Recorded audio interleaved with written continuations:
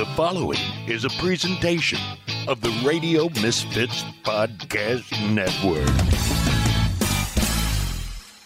From the birthplace of modern winemaking, Sonoma, California, welcome to The Winemakers. Local experts Sam Couturi, Bart Hansen, and Brian Casey, along with host John Myers, invite you to listen in as they discuss all facets of winemaking. So sit back, pour yourself a glass, and let's hear what the guys have to say this Tell me when. Ding, you're on, baby. Clang, clang. And I guess Bart just wants a fill. So, hey, everybody, welcome to the Winemakers. I'm John Myers. Bordeaux Blanc. I want some of that Full wine. crew today, man. Sam, Bart, Brian, and Pam Strayer.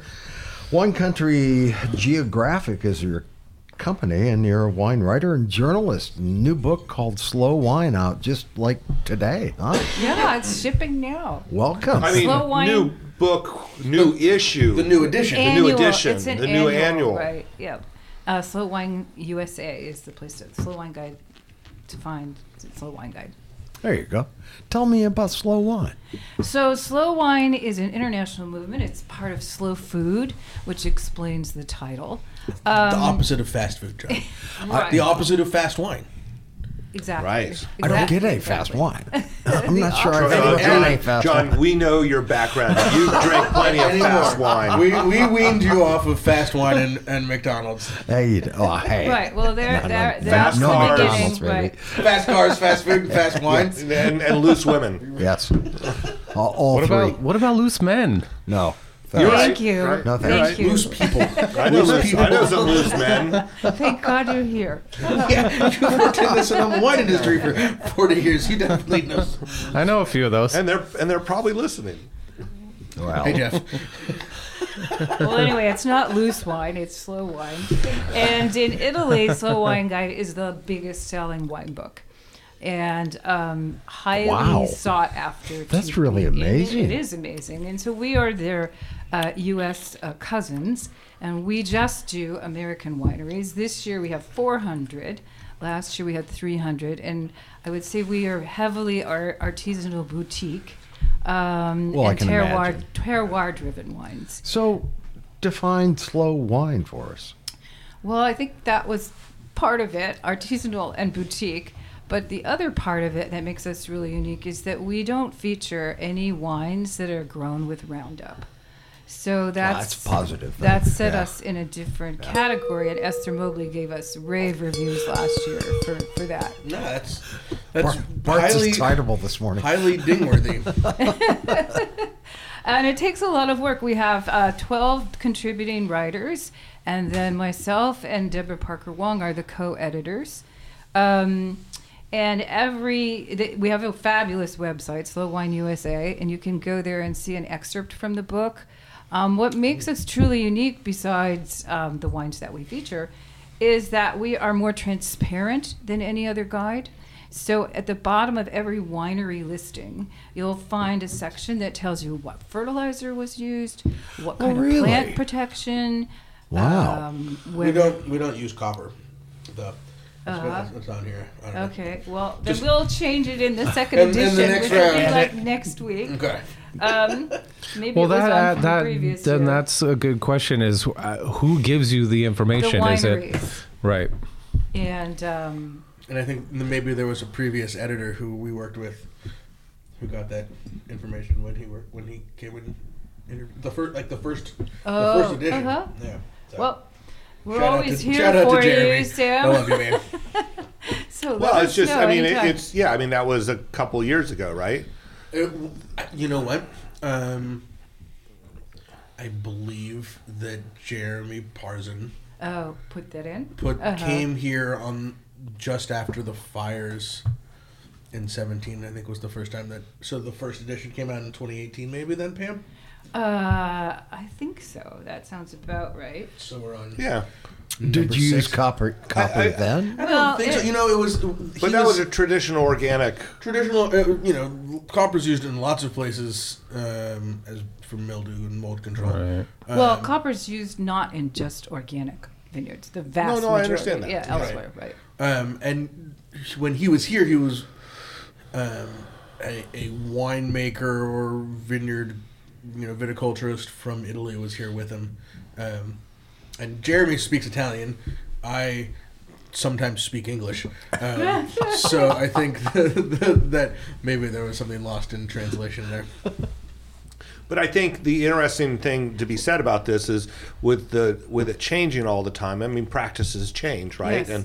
And we're all learning things. And it was really interesting, Pam, in our conversation where you mentioned one vineyard company was using a different type of weed killer.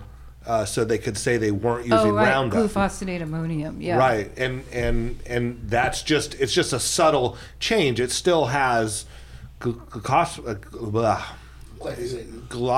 in it. Glyphosate, yeah. Well, no, it doesn't have glyphosate. See, but that's why I don't. it's a contact. That's why I don't use it herbicide. because I can't say it. Don't use any products you can't pronounce. Right. That's good advice. Well, I will say, Sam. But I guess the point is that things change, right? And, they do. And so and that's why we have these an annual guide. right, and that's why these books are so valuable because they do change, and you need to see. There's obviously new people that come into it, and practices change, and that way it's more education for people. Well, that's all I was trying to get. I will also say Adutet does not have copper. Okay, good. Thank God. And also, we'll be coming out with the second edition any week now, where we compile the these. Second edition of the 2004 version. 2024, yeah. Okay. So we're making corrections as we go That's because amazing. it's print on demand. It is, and we can do that. It's a living, and that's maybe. Maybe I'm like taking a step too far on this, but slow wines are living wines.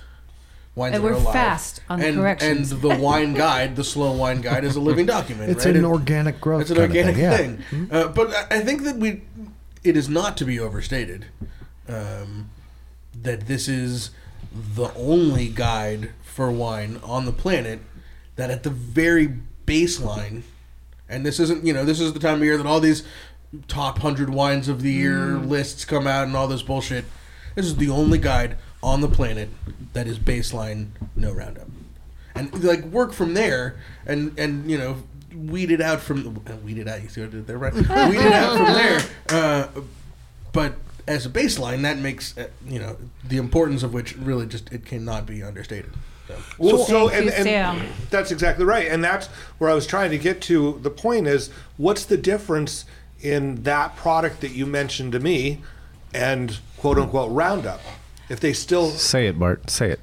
It's glufosinate ammonium versus glyphosate. Okay. And so thanks to John Roncaroni, the weed control expert extraordinaire who used to be with UCANR as a weed control specialist who just retired.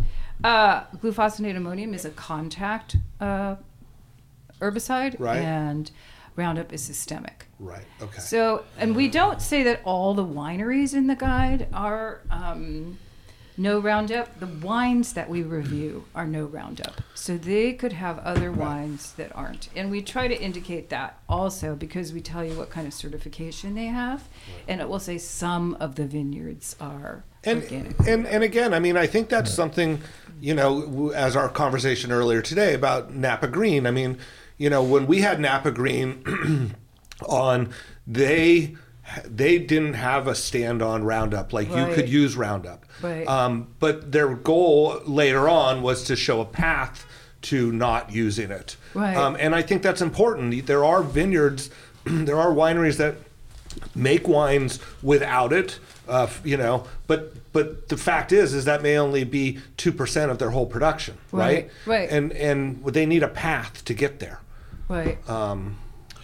Well, what we found in the American version versus the Italian guide is in Italy, people don't tend to buy grapes as much as they do here. They have an estate. That's their winery. That's their wine. Yeah. Whereas we have a really complicated task of parsing through wineries that buy a tremendous number of grapes. So, kudos to our team for the amazing job they do. So, and let's be real on that. The wineries also have a complicated task of maintaining the knowledge, from year to year of exactly what gets used in the vineyards that they purchase from and what makes it into each bottling. Right. Right. Because that's, again, that's just full of it today. That's a fluid situation. From year to year, what comes into the winery and how it was treated, and then what makes it into the bottle is changes from day to day. Well, and it's hard because if you have a larger winery like one I worked at where they had sustainable, organic, and biodynamic, there had to be a lot of discussion about what happened when, Right. And it wasn't as simple as just top everything with this or, use that, because you could screw up a certification. Mm-hmm. You could declassify wine without even realizing it. Well, I think that one of the big problems is certification. So I'm very pro certification personally, but Slow Wine Guide allows for non-certified people to participate. So the wine doesn't have to be certified, nor does the vineyard. So you have to be transparent. You have to tell us what you are doing. And then we can convey that to the consumer who can make their own decision. Right. Because so many people don't think that certification is so onerous and so expensive, which it's, well, I won't speak to that, but my opinion is that it's not expensive. Especially for the kudos that you get, the bragging points you get. And more we're seeing. So one really super interesting thing to me that I covered recently was the Napa Valley grape growers. And they had their annual teach-in called Rootstock. It's a whole day. They all get together and have speakers. And this year they decided to do it all on weed control. And they had a really great data person, an analyst who is in the wine industry, do a calculation about where the trends had been going in the last 10 years in Napa on Roundup. And basically half of the Roundup use stopped as of 5 years ago when that first big lawsuit came out with the big win for the plaintiffs. I was going to ask, both of you guys, your estimate on the percentage of Roundup use wineries California versus worldwide. She'd be the... Well, I don't know the worldwide statistics, but I can tell you, like, in the three biggest wine-producing countries in Europe, the organic certified is 18%. Okay. In Napa, it's probably about 13-14%. In Sonoma, it's like 3 or 4%. Dismal. It's really sad. really? Yeah. And I would think it would be higher here. Well, I Just think because I know you, Sam. That's it. Well, We wish. We've clouded We we've jaded your judgment on this. John. Yes. I mean, John, it's a grain of sand at the beach. Yeah. Right? Like, Phil farmed organic vineyards. There's just not that many of them. There's probably 50,000 acres of vineyards in Sonoma County. Of that, take away the Napa properties, 500 of it is Enterprise Vineyards farmed of Sonoma County. So that's a tiny fraction. Is that even 1%? No. That's a 0.1% or some shit. I don't know. I didn't do math. But, and then there's maybe some others. But if there's 5,000 acres of organic vines in Sonoma County, I'd be shocked. Because most of it falls under the sustainable model. Well, right? that's I've been rallying against Sonoma County Sustainable since it came out, because exactly what I said, when it first, the pro Roundup rules of Sonoma County Sustainable came out. People are going to take Sonoma County Sustainable because it's easier, and you get to say something nice about yourself, and organic certification will fall, and that's what's happened. So it also should be pointed out that organic and biodynamic certifications are legally recognized, and those are the only ones that we include in the certification section in this guide. We do discuss sustainability programs in the text of the guide if a winery wants, or if the writer feels that they want to include that information. But I think a lot of wineries are sort of like off-put. They're like, well, why don't you put sustainability certifications in the certifications section? Because they are not widely agreed upon, and they're too confusing on a national basis. There's so many of them. I think the fact, just what you said originally, is they're different. Like Sonoma Sustainable is different than Lodi Rules, which is different than other Right. sustainability. Well, and practice some of them Right. have an actual bar, like Lodi Rules. They have a pretty well-defined bar, and so does SIP certified. Right. Whereas the Wine Institute one and the Sonoma one are very, very broadly defined. Right.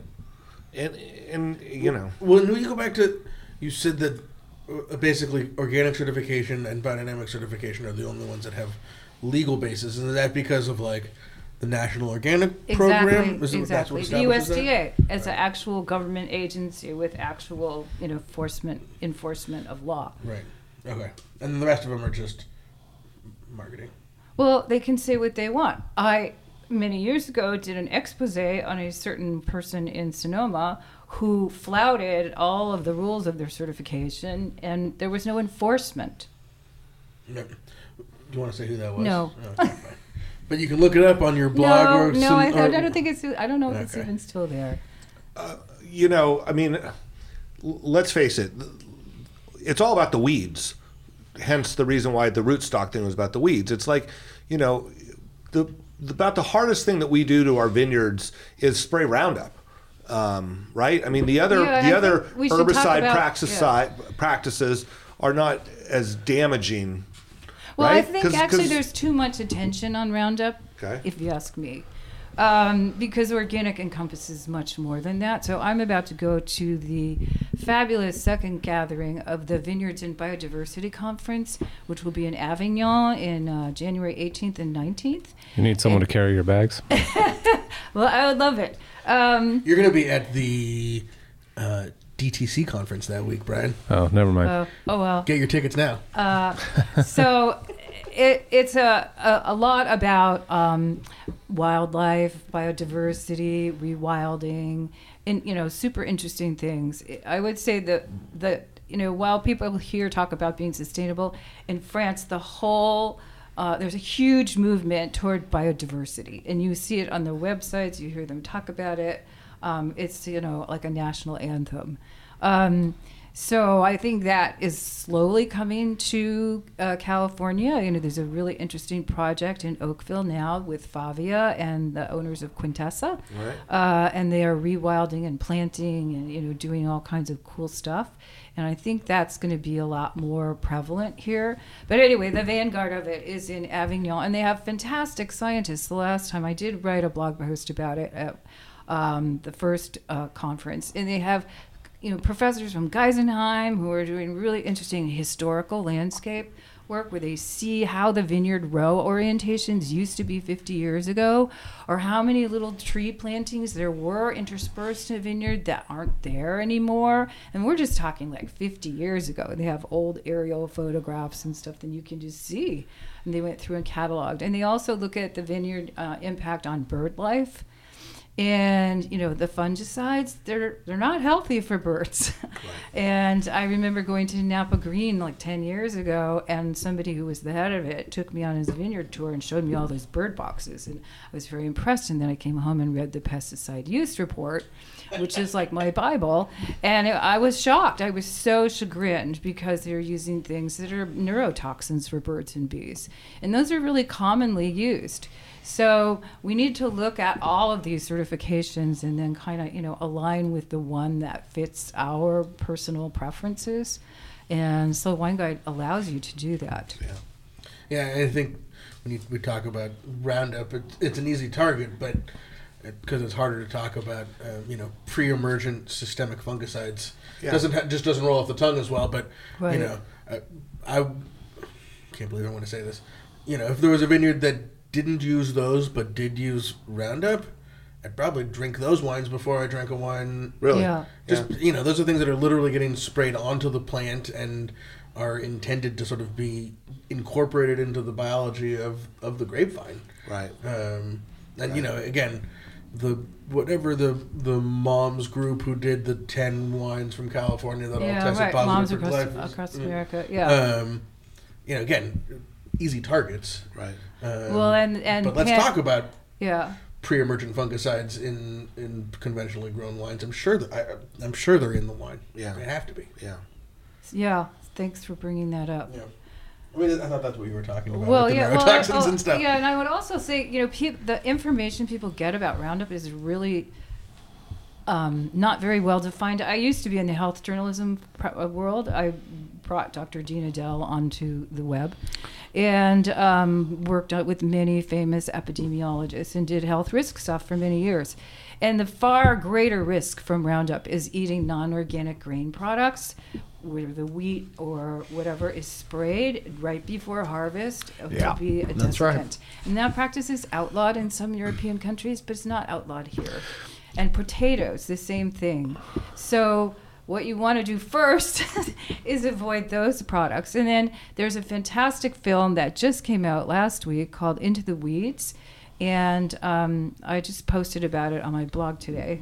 We'll post all this. And what is your okay. blog? Say your blog real quick. Wine Country Geographic, and you go there and go over to the blog. It's actually winecountrygeographic.blogspot.com, but Wine Country Geographic will get you headed in the right direction. And so Into the Weeds is this fantastic documentary made by a Canadian documentary filmmaker about the case of Dwayne Johnson, who was the first big court case which made headlines around the world when he Not The was- Rock. Not The Rock, right? Okay. No. Yeah.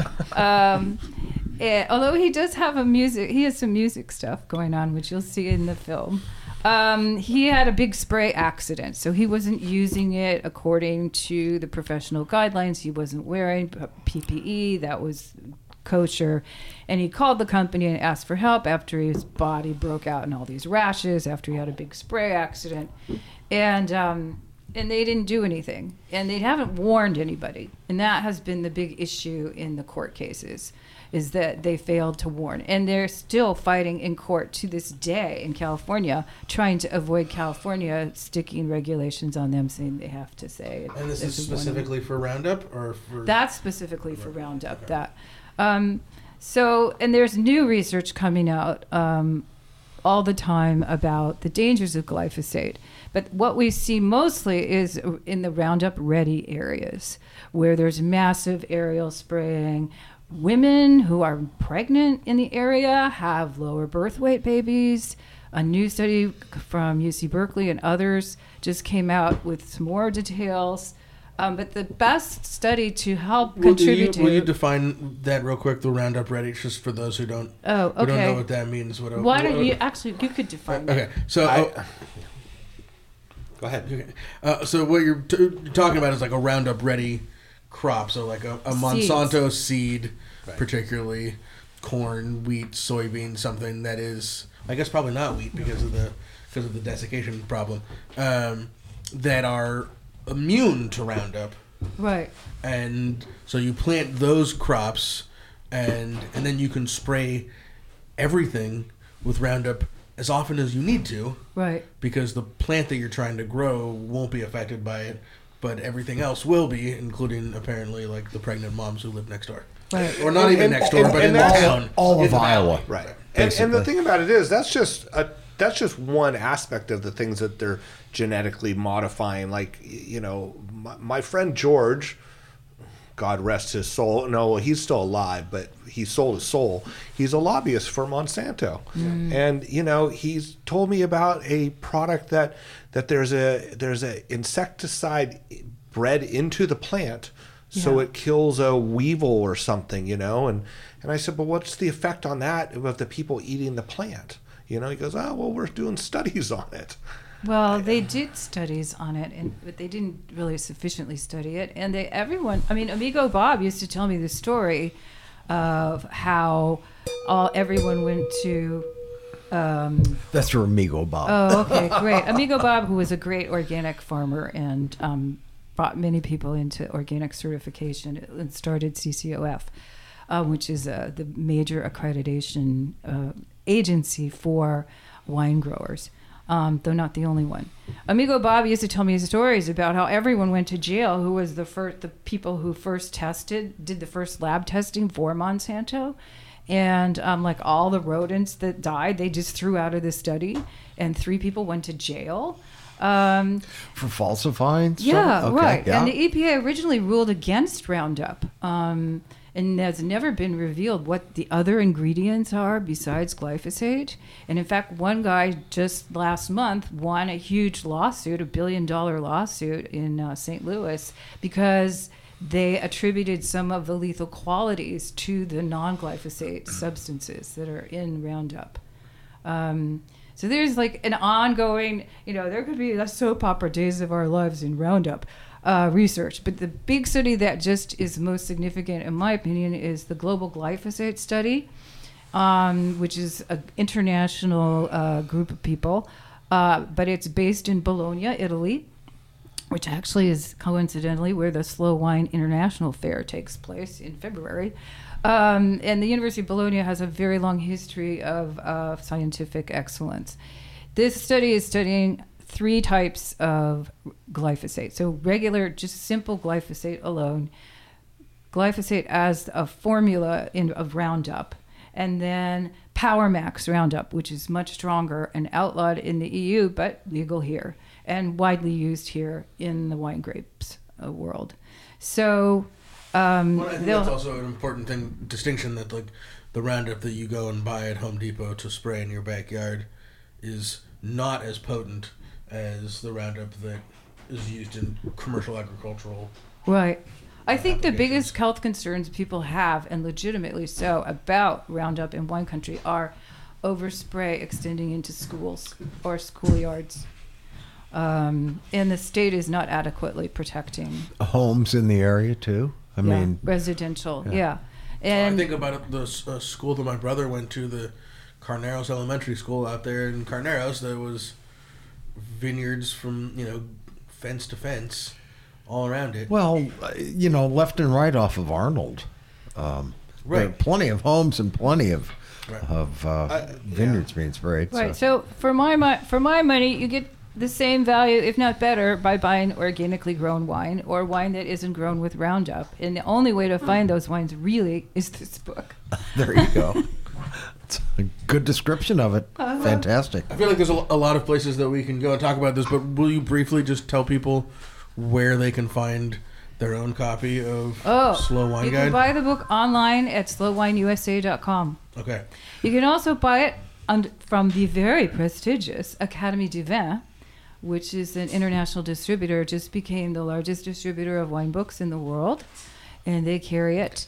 So if you're in Europe, that might be easier for you. Sam, and that'll make your MasterCard bill look very sophisticated. Well, I think knowing that book is that bookstore is available makes me want to look at it. Yeah, I know. It's going to make my MasterCard very maxed, is what it's going to do. What's this book run? It's $25. We'll just buy this copy if you don't mind. No, that's not the final version. So you want the up-to-date one. You might want the second edition. Okay. We'll wait. Well, I mean, this has been great, Pam. And, I guess for me, and something that we do here is trying to inform people, what goes on and what things mean, that are truthful. And it just seems like there's just not enough work done to helping people. I guess you've got to want to get away from Roundup and from, pesticides. But it seems like we need to give them a clearer path at times. Well, I think watching Into the Weeds will give you some motivation when you see how 25,000 people, homeowners who used it residentially, have filed lawsuits against Monsanto and Bayer. So definitely, it should, in my opinion, it should be a restricted material because its carcinogenicity is not well defined. They took Chloridane off the market, and I remember having a home sprayed in Indianapolis for termites. It's like, we sold it, Right. I think the court of public opinion is going to weigh in here, and I think that's that was a motivator for both Napa Green deciding that it has to be eliminated, phased out of its members' vineyards by 2026. And they also said that glufosinate ammonium has to be sprayed out at a later date. Phased out. So there's a lot of soul searching, I think, that's going on in the upper end of the wine world, and you see that by the Napa Valley grape growers finding out that in the last 5 years the Roundup use has halved. So I think that's very commendable, and it shows that it can be done. What Napa Green is offering its members now as a way is help along the path. Right. And so here's the toolkit. Here's what you need to do: technical assistance, financial assistance. It's a very forward-thinking program, and I think it could gain a lot of traction in the marketplace. Yeah, I mean, I haven't looked at it at depth, but I read about it and stuff, and so it's something definitely to look at. So, am I the only one that thought that Roundup was illegal? Why did I think that? I thought after that suit that Nope. it was, if I remember right, it was off the shelf at Friedman Brothers for a period of time, but I think it's back. And you know, and there have been county agencies that have stopped using it and whatnot, and city it's been agencies banned by a lot of cities on their so municipal that might be properties. a little bit, Brian, what you're thinking about. Yeah. I know school districts and stuff and have city gotten rid of councils. it. Like Santa Rosa area. Many I know that just many made it. cities in wine country have banned it, but they can only ban it from municipalities. And other people have had that misperception too, Brian. Well, I'm really interested in that guy's misspray accident. I wonder what the hell happened actually, and the reactions he had were. I mean, watch the movie. Yeah, is that in? Oh the yeah, weeds? it's actually in the weeds? trailer. The trailer starts off with him showing you the exact spot where it happened. Excellent. Yeah. Okay, well, Pam, I was recently around a group of people in the industry, and one of them, being a grower, made the comment that there's, that organic is more expensive, and that there's really no there's no compensation for it, and there's not, and just I'm wondering. I know maybe you need to have more people looking for it and willing to pay more money to help growers, convince growers to do it. Are you seeing a trend? Like, is that happening? Are people showing more interest? Are people? Yeah. So, look at Craig Ledbetter in Lodi, right? Not Mr. Pro Organic by a mile over the course of his career, but he is now. He has some good paying clients who actually are helping him go biodynamic. And he's convinced that it's the future, and that otherwise you're in a race to the bottom. I would say that there's plenty of evidence. The amount of organic acreage in Napa grew 38% over the last 3 years. So the high end and the low end you're seeing. And Scheid on Monterey County has 3,000 acres of estate vines. They're going totally organic. They got a big new deal with Whole Foods. Whole Foods been a little late to the party. Bonterra's on fire. You know what? Shout out to Bonterra. I really like those guys. I like everything they do from day one. To me, it's the organically farmed, consumer-friendly pricing wine. Right, and you're going to see also those folks in Lake County, Shannon, are hot on the path too, and they have some great $20 bottles. Not everything is fully certified organic there, but a couple of their labels are. Yeah, and they're just doing amazing things with sheep, and they're all estate. Yeah, Bonterra has really shifted the bulk of their sourcing out of Mendocino County, which is sad, and then down to cheaper wine regions. But the amazing thing with Bonterra is it's gone through several ownership changes since the Fetzers were involved, and it hasn't just been completely, destroyed. Well, people in Mendocino are pretty unhappy about the shift in sourcing. Yeah, I'm sure they are. And feeling abandoned. Yeah, and the whole company was set up to create that market and for them to have that opportunity. So now what you find actually is that on the open market, all the natural winemakers are sourcing from Mendocino. Right. And, you have people like Dave Cobal, who used to be the head of vineyards at Fetzer, at Bonterra, saying, if it's not organic, it's not going to get sold to these independent winemakers. Yeah. And then you're seeing in the Central Coast really cool stuff happening. Oh, dear, I'm going to forget his name. But right near...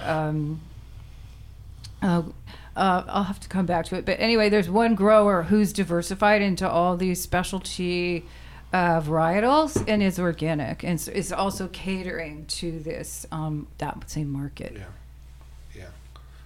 But that's a very specialized market. Right. I mean, but if we can keep growing that market, It encourages more growers to turn towards that, as opposed to a grower who actually grows a little bit of product organic, but for him to say that there's no upside to it. You have to find your buyer. Very much bugged me. You have to find your buyer. Yeah. Well, I think he's being paid to farm it that way, and it's just a different practice. It's not his norm, right? So. Right, and that's a big part of it. It's really good to talk about that, the transition, because people don't like to change so much, right? And they're scared, they're afraid. So I think a lot of hand-holding and TLC and encouragement, and I think in Napa what registered on the Richter scale was people going, do you use Roundup? And then what do you say?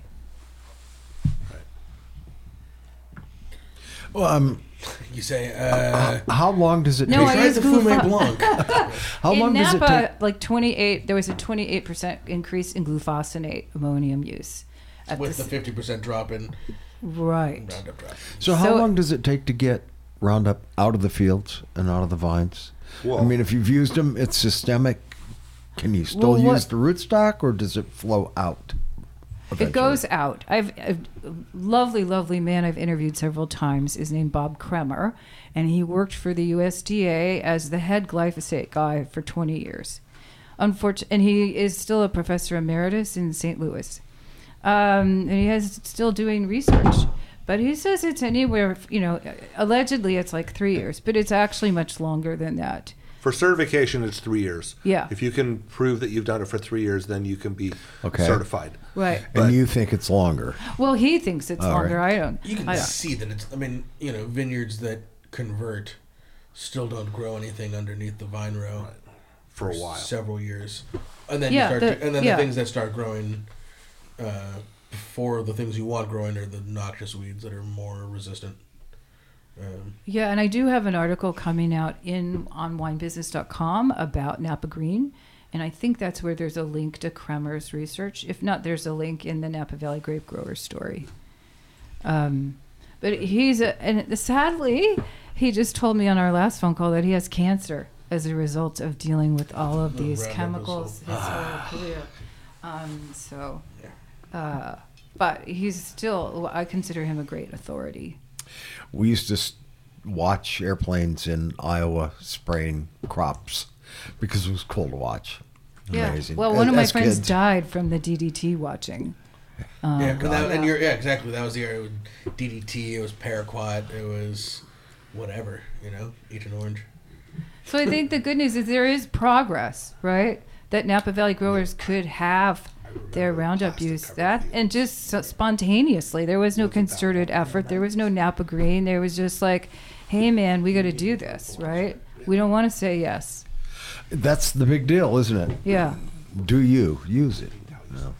This is a fascinating book. I was flipping through. Oh, I know. Sorry, I just got caught up in it, and I was. Yeah. When you start to read about people that we know, and what they're doing and the wines that they're making, and people that we could probably sit here and just poach a bunch of great interviews, a bunch of great podcast guests out of the book, right? Well, exactly what I was thinking, Sam. Exactly. Right next to us is Ward 4, which we've talked about having her on the podcast. Yeah, we have everyone who, from size-wise, one guy makes 100 cases of wine a year. We have a lot of teeny-weeny little artisanal people. There's a lot happening on the Central Coast. I noticed this year because I edit the 400 wineries, and there's a lot happening in terms of different varietals being grown, much more diversity. Who's the biggest adapter so far?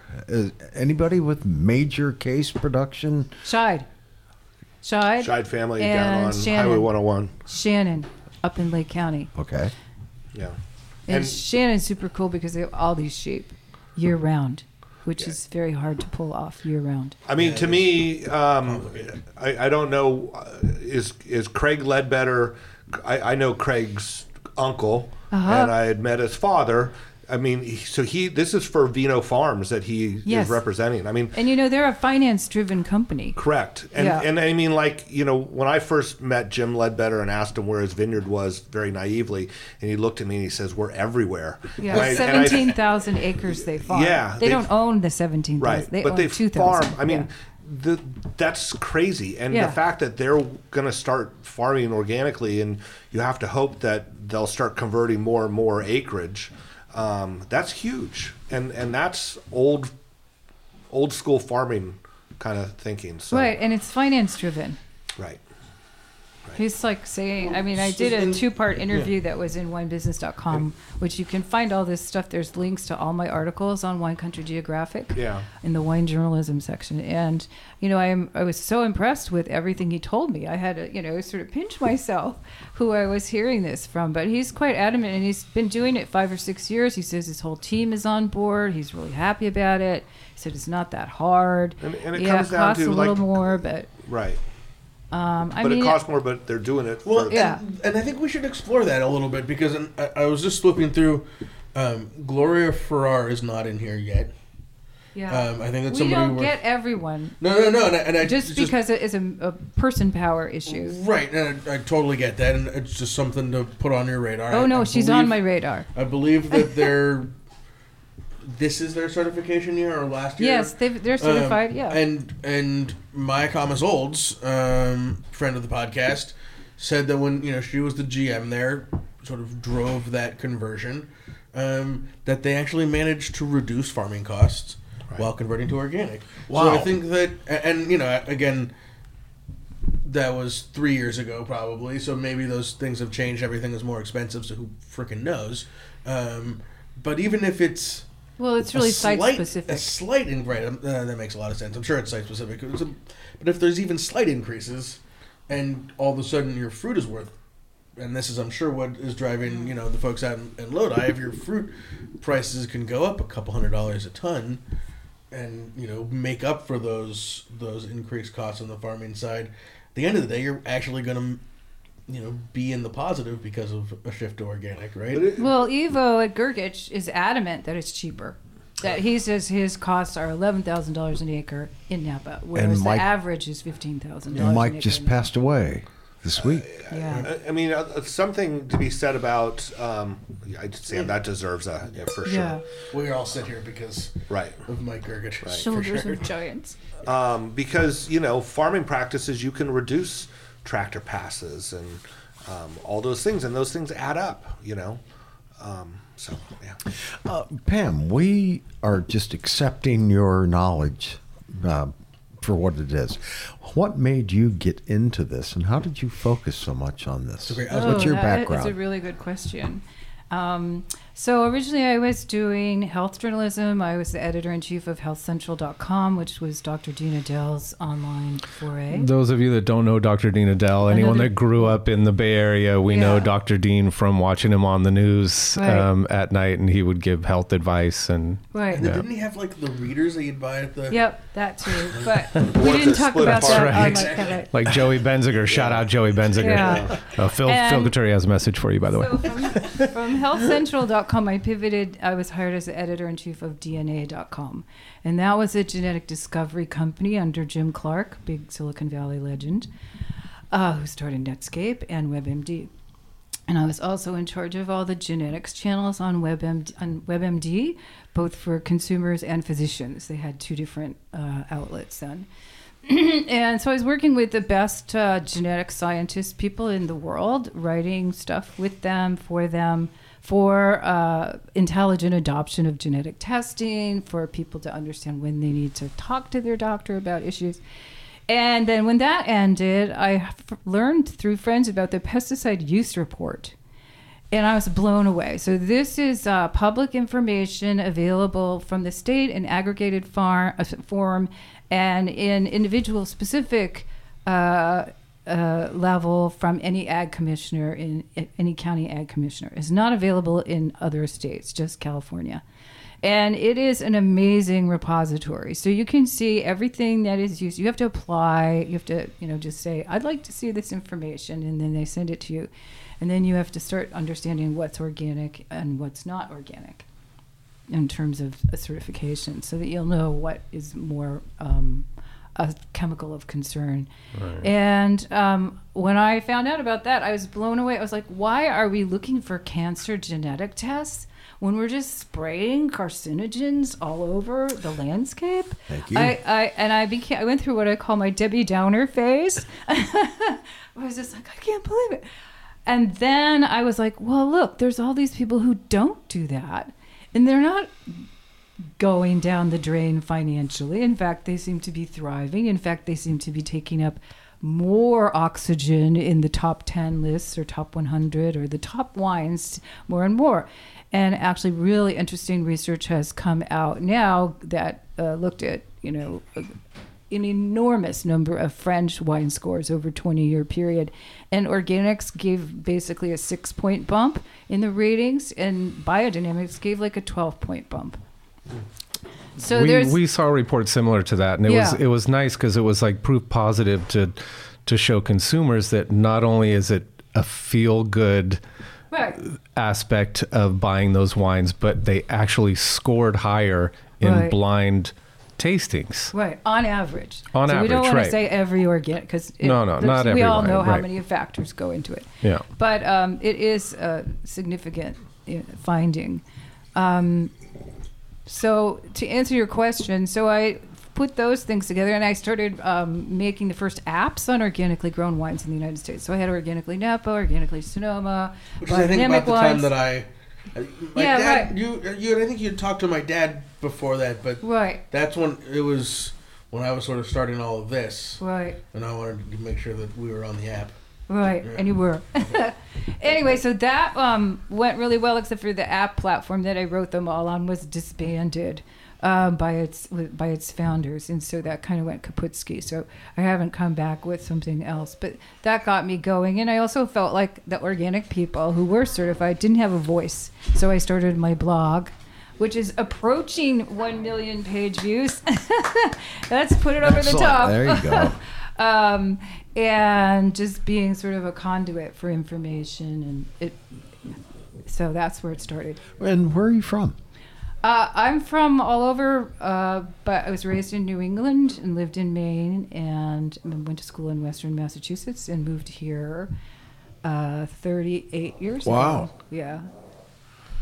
I should have moved so much earlier than I did. It only took me 60 years to get here. I just remember wanting to move to San Francisco when I was like 16. You were smart. No, I wanted to go to Berkeley in college, but my parents wouldn't let me. So, but I made it anyway. Now I want to go to Berkeley in college, but I can't get in. Or you can't afford it. Yeah, exactly. God forbid you get in and saddle yourself and your family in debt for the rest of your life. Right. I think it's only about $400,000. Well, and that's before you have to live in Berkeley. Right. I mean, Berkeley might not be it's expensive. Right. But then you have to live in these places. Right. Like, oh, great, I got a full ride to NYU. Well, now you have to afford to live in New York for the rest of your life. Yeah. Or the next 4 years or whatever. Right? Anyway. Different soapbox. Different show. Different episode for sure. Quickly, I want to remind everybody about the DTC conference. I dropped a little bit. It's the middle of January, the 17th, 18th in Concord. Early bird registration is probably over by the time you listen to this, but register, especially if you're in the industry selling wine directly to people. We all know it's the only way to make any of this work. Yep. Lots of great speakers. We'll be there recording a podcast. Come hang out with us. I think James Joyner is doing one of the speeches. He is, one of the keynotes this year. So it's an awesome one.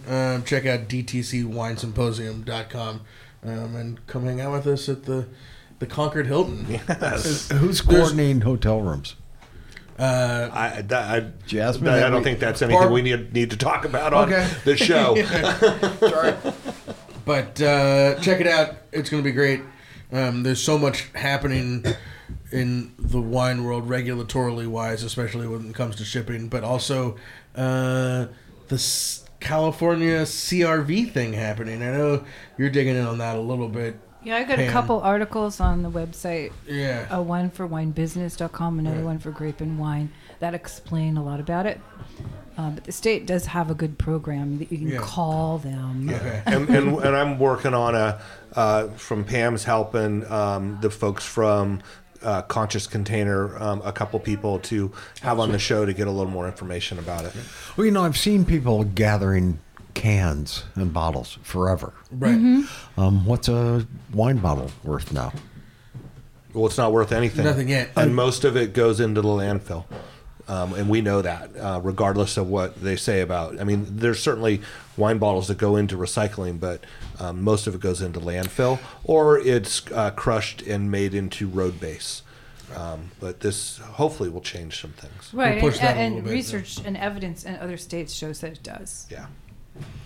So. And the big, from a just like purely day-to-day operational standpoint, John, is and the targets keep kind of moving around, so it's hard to tell. But when you go to buy a recyclable vessel at 7-Eleven, whether it's a bottle of beer or a can of soda, they're going to charge. You'll see it as you check out. They're going to charge you the nickel or the 10 cents or whatever it's worth when they check you out.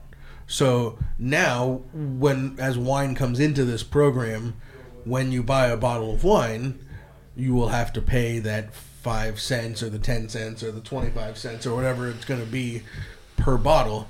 But if you look at a bottle of beer or a can of soda, it says somewhere on there CRV, Right. CA. So we don't have that on our labels yet. So supposedly it needs to be on all of our labels or all of our bottles starting January 1st, 2024. Anything bottled after. Anything bottled after, 2 weeks from now. So everybody's bottling this week, right? Just bottle right now. Put it on paper that it's in bottle right now. No, but really, realistically is now our, labels, which the design of which is every detail is poured over. We have to find some place to put this California redemption value message on the label. So, everybody's back label or front label or wherever you're going to put it is probably going under some level of redesign right now. Jason Haas posted their new, the addition to theirs. Right. And I have to say, they tucked it in really nicely. And it really doesn't, and it doesn't look bad. It just says it's better than government warning, right? Yeah, just put it CACRV. Yeah, right? It doesn't look bad, and it's if it makes some change, then that's the right thing to do. Well, the bugaboo has been that the people who sell it to you haven't collected it. Right. And they have fought it tooth and nail, the big chains. Right. And they're still sort of looking for a solution that doesn't involve major change on their end. I don't know what the resolution of that is now, but they want to sell it, but they don't want to be bothered collecting it. Right. And one can understand why that would be, but the idea is polluter pays. So if you're going to put some material into the waste stream, then you have to be responsible for also taking it out of the waste stream. And you're talking about retailers? Yeah. So Safeway, Raleigh's, etc., etc. Amazing. So this begs the question, and this is something that we've been kicking around, and maybe you know the answer, Pam. Maybe this is something they'll talk about at the DTC conference. I would hope at the symposium. So I'm gonna bottle in January 500 cases worth of wine, but realistically, half of those, maybe more, will be sold to people outside of the state of California.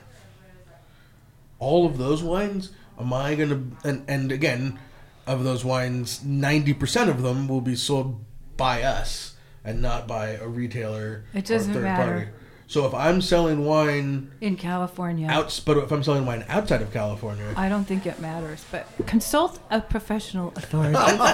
Great Sam, answer. I'll forward you the couple articles. If it's made in California... If it's made in California... Yeah, I think that's how it reads. We have to... But I think the bigger thing people need to be paying attention to is the wastewater regulations that are coming into Yeah, effect. that's a huge thing that's coming down. And I didn't know anything about it. I was assigned to write about it by Wine Business. I was like...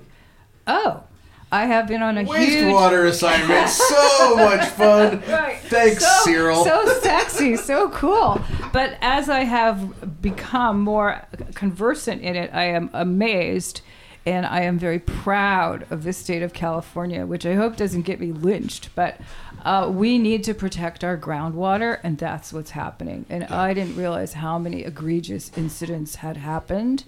And there's a whole new group of people trying to get in on the action to provide solutions. And so I'm looking at some of those super innovative, cool new things that are happening. So that's exciting. But I know a lot of wineries are like, oh my God, it's too expensive. We can't afford. And they're looking at, the people, the same vendors who create municipal wastewater systems, which is not the scale that wineries need. So... things like the worm composters are great, but they can also be expensive if you have to. It's all about how much land you have and how much room you have to deal with all these things. Anyway, it's kind of a fascinating pivot point right now. And one that's not being talked about nearly as much as any of these other ones. No, and the deadlines are coming right up. January 20th, I think it is. You have to submit your plan to the state. And they do have people at the state who know what they're talking about. If you're not a member of the Wine Institute, I think it's a good idea now to become one, because they have hand-holding and easy, they will give you a lot of information about what you need to do to comply.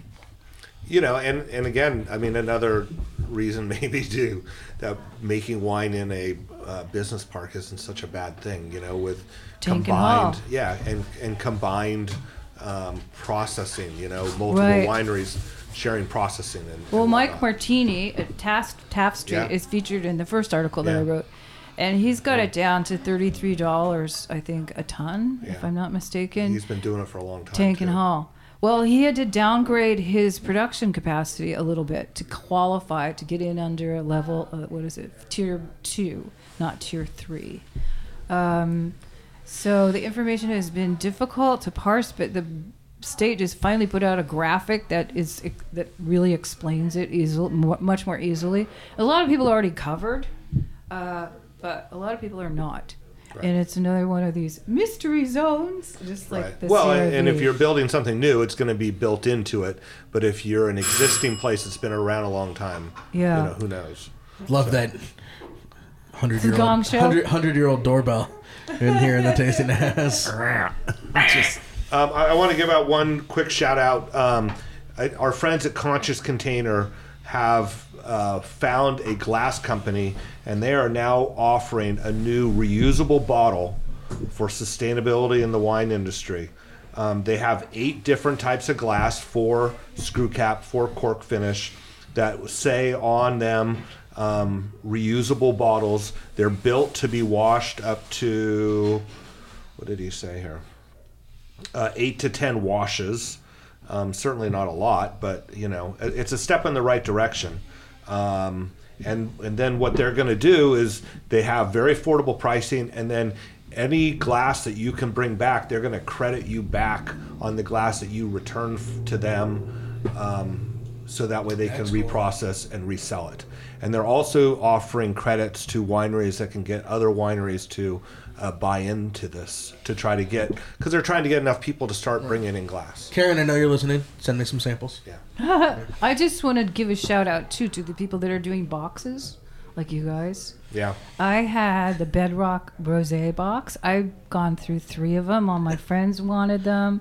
It's just so nice to have that on-demand pour thing in your fridge. The first glass tastes just the same as the last glass. Yeah.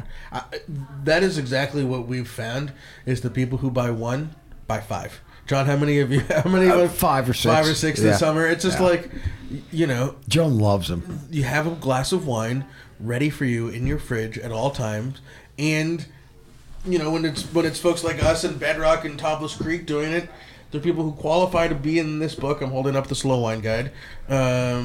For everyone to see. It's for all of you out there in podcast land. It makes so much sense. And although I'm not sure it's entirely recyclable, we will be charging 25 cents California CRV when those labels get approved. Well, I've got one stashed in the pantry. Right. pretty much at all times, and it's just easy to toss in the fridge and. And I was worried we hadn't sold all of them by the time the sort of the season started changing. I think we sold like 5 or 6 of them this weekend out of the tasting house. We're down to the last few. I'm definitely working that into it's kind of a one-off. It was kind of an accident that we were able to do the boxes this year. In fact, I used Bedrock's leftover bags, but I'm working that into the 2024 production planning. Is how can we do another couple hundred boxes? DTC $100 a box. It just like everything about it is. And how many bottles are in that? 4. Really? 4. Yeah, it's a 1.5 liter. It's a 3 liter. They're 3 liter boxes. It's tiny. Yeah, no, it takes up no room. Yeah. Right. And now the Brian mastered selling the boxes. The first weekend we had them available, he brought out a 3 liter bottle, which is a statement piece, big, and it slams down on the table. And then he put the 3 liter box next to it and said, "This is the same amount of wine." And the 3 liter bottles, our large format pricing cost slightly less than 4 bottles, right? That's my goal. Is the Magnum is always slightly less than 2. the 750 equivalent. Yeah. And for you listeners out there who don't know this, and you're saying, but there's a plastic bag, the plastic bag is less effective to greenhouse gases than the glass bottles, right? As we've talked about No, many times. it's not. There's no perfect solution. No. And if we did 3,000 cases into plastic bags, then you'd be talking about like some serious plastic waste. But just sort of like and this goes to Kim Nichols when she was on here, a year ago this time, is that if you can like find every little lever and turn it down a little bit. I'll tell you another lever, and that's Roundup. Roundup prevents the soil carbon sequestration. Right. There we go. As I heard from Bob Kremer in my last talk with him. So one more Well, reason. if the plants are dead, they're not bringing carbon out of the air and putting it into the soil. Well, I didn't do much science, but I got that one. Well, they're not. The plant you care about, the vine, is not able to suck up the manganese that it needs and other trace elements. So there is real science there. It's not just as simple as my understanding. No, but Sam, I mean, because I always quote you with that. If you don't want your plants to die, quit spraying. Don't spray plant killer on it. But everybody says, well, but it doesn't affect the vine. But it does. It doesn't allow it to pick up the manganese. And scientists know that. It kills all the biodiversity. I mean, it's got to kill that stuff. Right. Yeah. Yeah, there's a big Austrian study where like 50% less soil microbial life when they use Roundup compared to. And Sam, I think the only way to get around all that packaging is, in the French corner boutiques or little tiny stores, they just tap it right out of a large tub on the top, and you fill your carafes and take it home. I mean, there wasn't that long ago, John, that's how most of the wine left Sonoma Valley. Yeah. Was either in tanks or barrels, put on trains and shipped to the East Coast, where it was bottled at the grocery store that sold it. A la Pedroncelli. A la Pedroncelli, a la Sebastiani, a la the Rossi Ranch. And as we've moved towards California wine being fine wine, collectible, age-worthy, that model doesn't really fit anymore. And, that barrel that's sitting in a grocery store getting, people filling off of it, or are they topping it? Are they gassing the top of it? Is it oxidizing? It's definitely not like... it's co-op wine. Yeah, it's not something that you're putting in your cellar and saving for Christmas Eve dinner. You're drinking it. Yeah. So that model doesn't fit exactly anymore the way that we make for the wines that we want to make. But if we can put it into a reusable bottle that we get back, or a box that reduces a whole bunch of that waste, again, that's just finding these levers and turning them down a little bit. I just saw an interesting piece on French bread. there's a patisserie on every corner, and you go buy your loaves of bread. And they, you eat them within a day or two. And how American bread, once they started slicing American bread. I've never heard that term. American bread. I'm American bread. And they slice it, and how it goes bad so rapidly when it's sliced, and then they add all of these other things, and how crappy and it has is. Roundup in it from the desiccant. Bingo. And that's not to be like overstated as somebody who doesn't eat gluten. Yeah. All the people who are now having these problems with these grains, and to sort of the wheat grown in America, within a week before it's harvested, it is sprayed top to bottom with Roundup so that it dries out and weighs less between the field and the mill.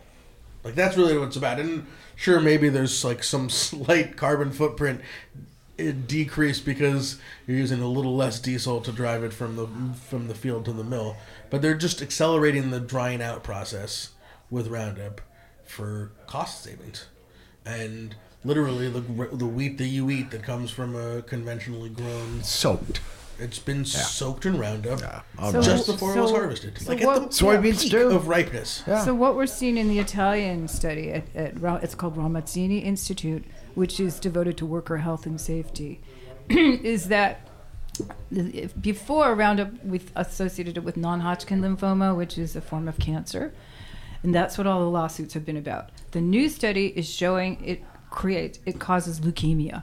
And the leukemia that it's causing is happening earlier in the rats' lives than any previous studies of any substance have shown. So they're dying extremely early deaths, which the researchers were like, wow, we've never seen this before. So Ramazzini has a great website it's the glyphosatestudy.org or .com. And they have published their findings, and they did this in a hurry because they wanted to get in before the EU voted on whether to continue the Roundup license or not. And because nobody could come to a conclusion, nobody wanted to alienate the farmers who vote. The consumers have already voted in public opinion polls saying we don't want Roundup. We want it to be gone. And that's from surveys from Pesticide Action Network in the EU. We don't have any surveys in the United States where I don't think the awareness level is as high. But we're seeing, there's nothing that says Roundup is safer over time. And the tiniest amounts is kind of another area of research that's being done at King's College in London. And they're seeing that it's genotoxic at very low doses. It goes in. People didn't think that human beings would be affected because we don't have the Shikate pathway, Shikate. But the bacteria that live in our guts do, and that's what's happening. So we're seeing accelerated uptake of glyphosate and non-alcoholic fatty liver disease. So the warning signs are not hitting you over the head, but they're there. And if you're sort of listening in on the conversation that's happening in major credentialed scientific circles, it's not positive. So we're talking about European awareness and American awareness. I thought Roundup was pretty much an American product. Well, they'd love for you to think that, wouldn't they? But you don't think Monsanto, now Bayer, yes, has always had it across the world? Well, I'll tell you, Bayer has suffered more than anyone. They have lost half of their market value. Yeah. Half. And it's directly attributable to the lawsuits. And they've already committed to paying out $11 billion. Ouch. Yeah. There you go. I watch DW, which is the PBS station of Germany, on YouTube, and in English, and they have German grandparents, very upset with Bayer for laying off their children who are supporting their grandchildren, and saying, how could the company be so mismanaged? Everyone wondered why they bought Monsanto and warned against it, but anyway, that's history. Is there a point where the amount of money that Bayer Monsanto is paying out in these lawsuits matches or beats the amount of money they're making selling this product, and all of these bans and licensing agreements and Napa Greens, not using Roundup efforts, essentially become obsolete because they just stop selling it because they're losing too much money in lawsuits. Then they're selling it, or is that the amount of money is that just like a pipe dream? The amount of profit that they're gaining on this product is so high that they can pay out $11 billion in lawsuits, and it doesn't really. Well, they thought about not selling it residentially anymore, and they announced a couple of years ago that they were going to stop that. Right. But I don't know if they actually followed through on that. There were, I can tell you, I was in Friedman Brothers the other day, and I walked down that aisle, and it's there. But there was a time where it was not in Friedman Brothers for quite a while. I can't tell you what that era, but there was talk of them stop selling it. It was only going to be commercial at some point, but it obviously didn't happen. Yeah, I think it's kind of waiting for the wind to blow.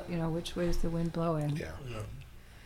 Well, Sam, I think they're probably approaching that point. $11 billion is not chump change. Or are they?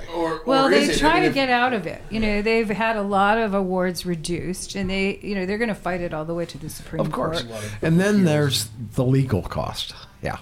Well, that's nothing for them. Right, those lawyers are all on retainer anyway. Might as well give them something to do. But they're medical experts. I attended the first trial. It was called multi-district litigation, where they thought these cases would be tried all over the country. And I saw on Twitter that the IARC scientists, the UN cancer risk experts, who were the first to sound the warning, which is what scientific bodies do versus regulatory bodies.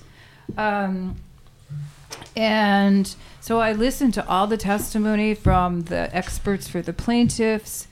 So they try to decide in a multi-district litigation thing, it's called a Daubert hearing. They try to decide what scientists are credible. So they don't want junk scientists to be able to testify in all these cases around the country. So they have one judge who listens in, and this judge was a very interesting guy. I looked at him, and he was so pro Monsanto in the beginning. He had no idea that anything untoward could have happened. And his sympathies were clear. After he listened to the plaintiff's witnesses, which included several of the major toxicology experts from the United States government, some of them retired, but all of them completely expert in their field, renowned experts. All the early animal studies showed all these rodents dying from Roundup.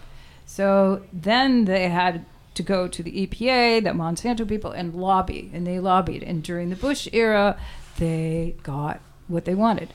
Then they've never sort of turned the corner since then. Although there's a big piece in The Guardian this week about from a former EPA employee talking about all the problems that they've had because they don't outlaw things that are clearly toxic. And so she's one of the first whistleblowers to come forward. And that article is written by Carrie Gillum, who has been following all this and has a great book about Roundup. A couple books, actually. Anyway, I'm losing my train of thought. Back to... I distracted you by taking your picture. Oh. I was distracted. I got the Slow Wine Guide and my Viva Agricultural Organica from EcoFarm, which I'm sad to hear that you won't be at EcoFarm because I have to go to biodiversity. In Avignon. Yeah. Maybe Brian and I will join you. We'll just be in Sorry, DTC Symposium. Sorry, EcoFarm. I was going to say, see you next year. Business is really good at 16,600, I guess. It's a very inexpensive conference. It's only €250. It's not the conference. I know. It's winter airfare. Wine and dinners that I'm going to buy. And I'm in Avignon, and Kelly McAuliffe shows up, and Julian Burrow shows up, and we'll get Isabel up from Nîmes, and Sam, you gotta fly first class or at least business, at the very least. When you pay more for your first class ticket, it makes up for some of the carbon footprint of your flying, right? Absolutely. Plus, it'll probably take a couple full weeks to, get over there. Yeah. Relax, then do the symposium. Go to Paris. Althea will be done with high school by then. Oh my! Well, any other shout-outs, guys and Pam? I'm going to shout out as of Friday. You can call me directly. At this point, it's not up on the website, but you can call me and start making appointments at the Tank.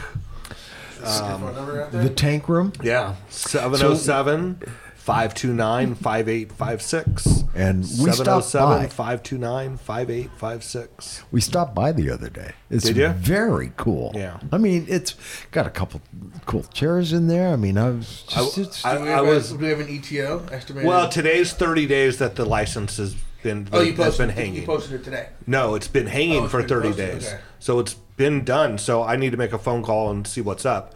But yeah, it's really starting to like kind of come around. We got a nice rug in there, so it's softened it a little bit.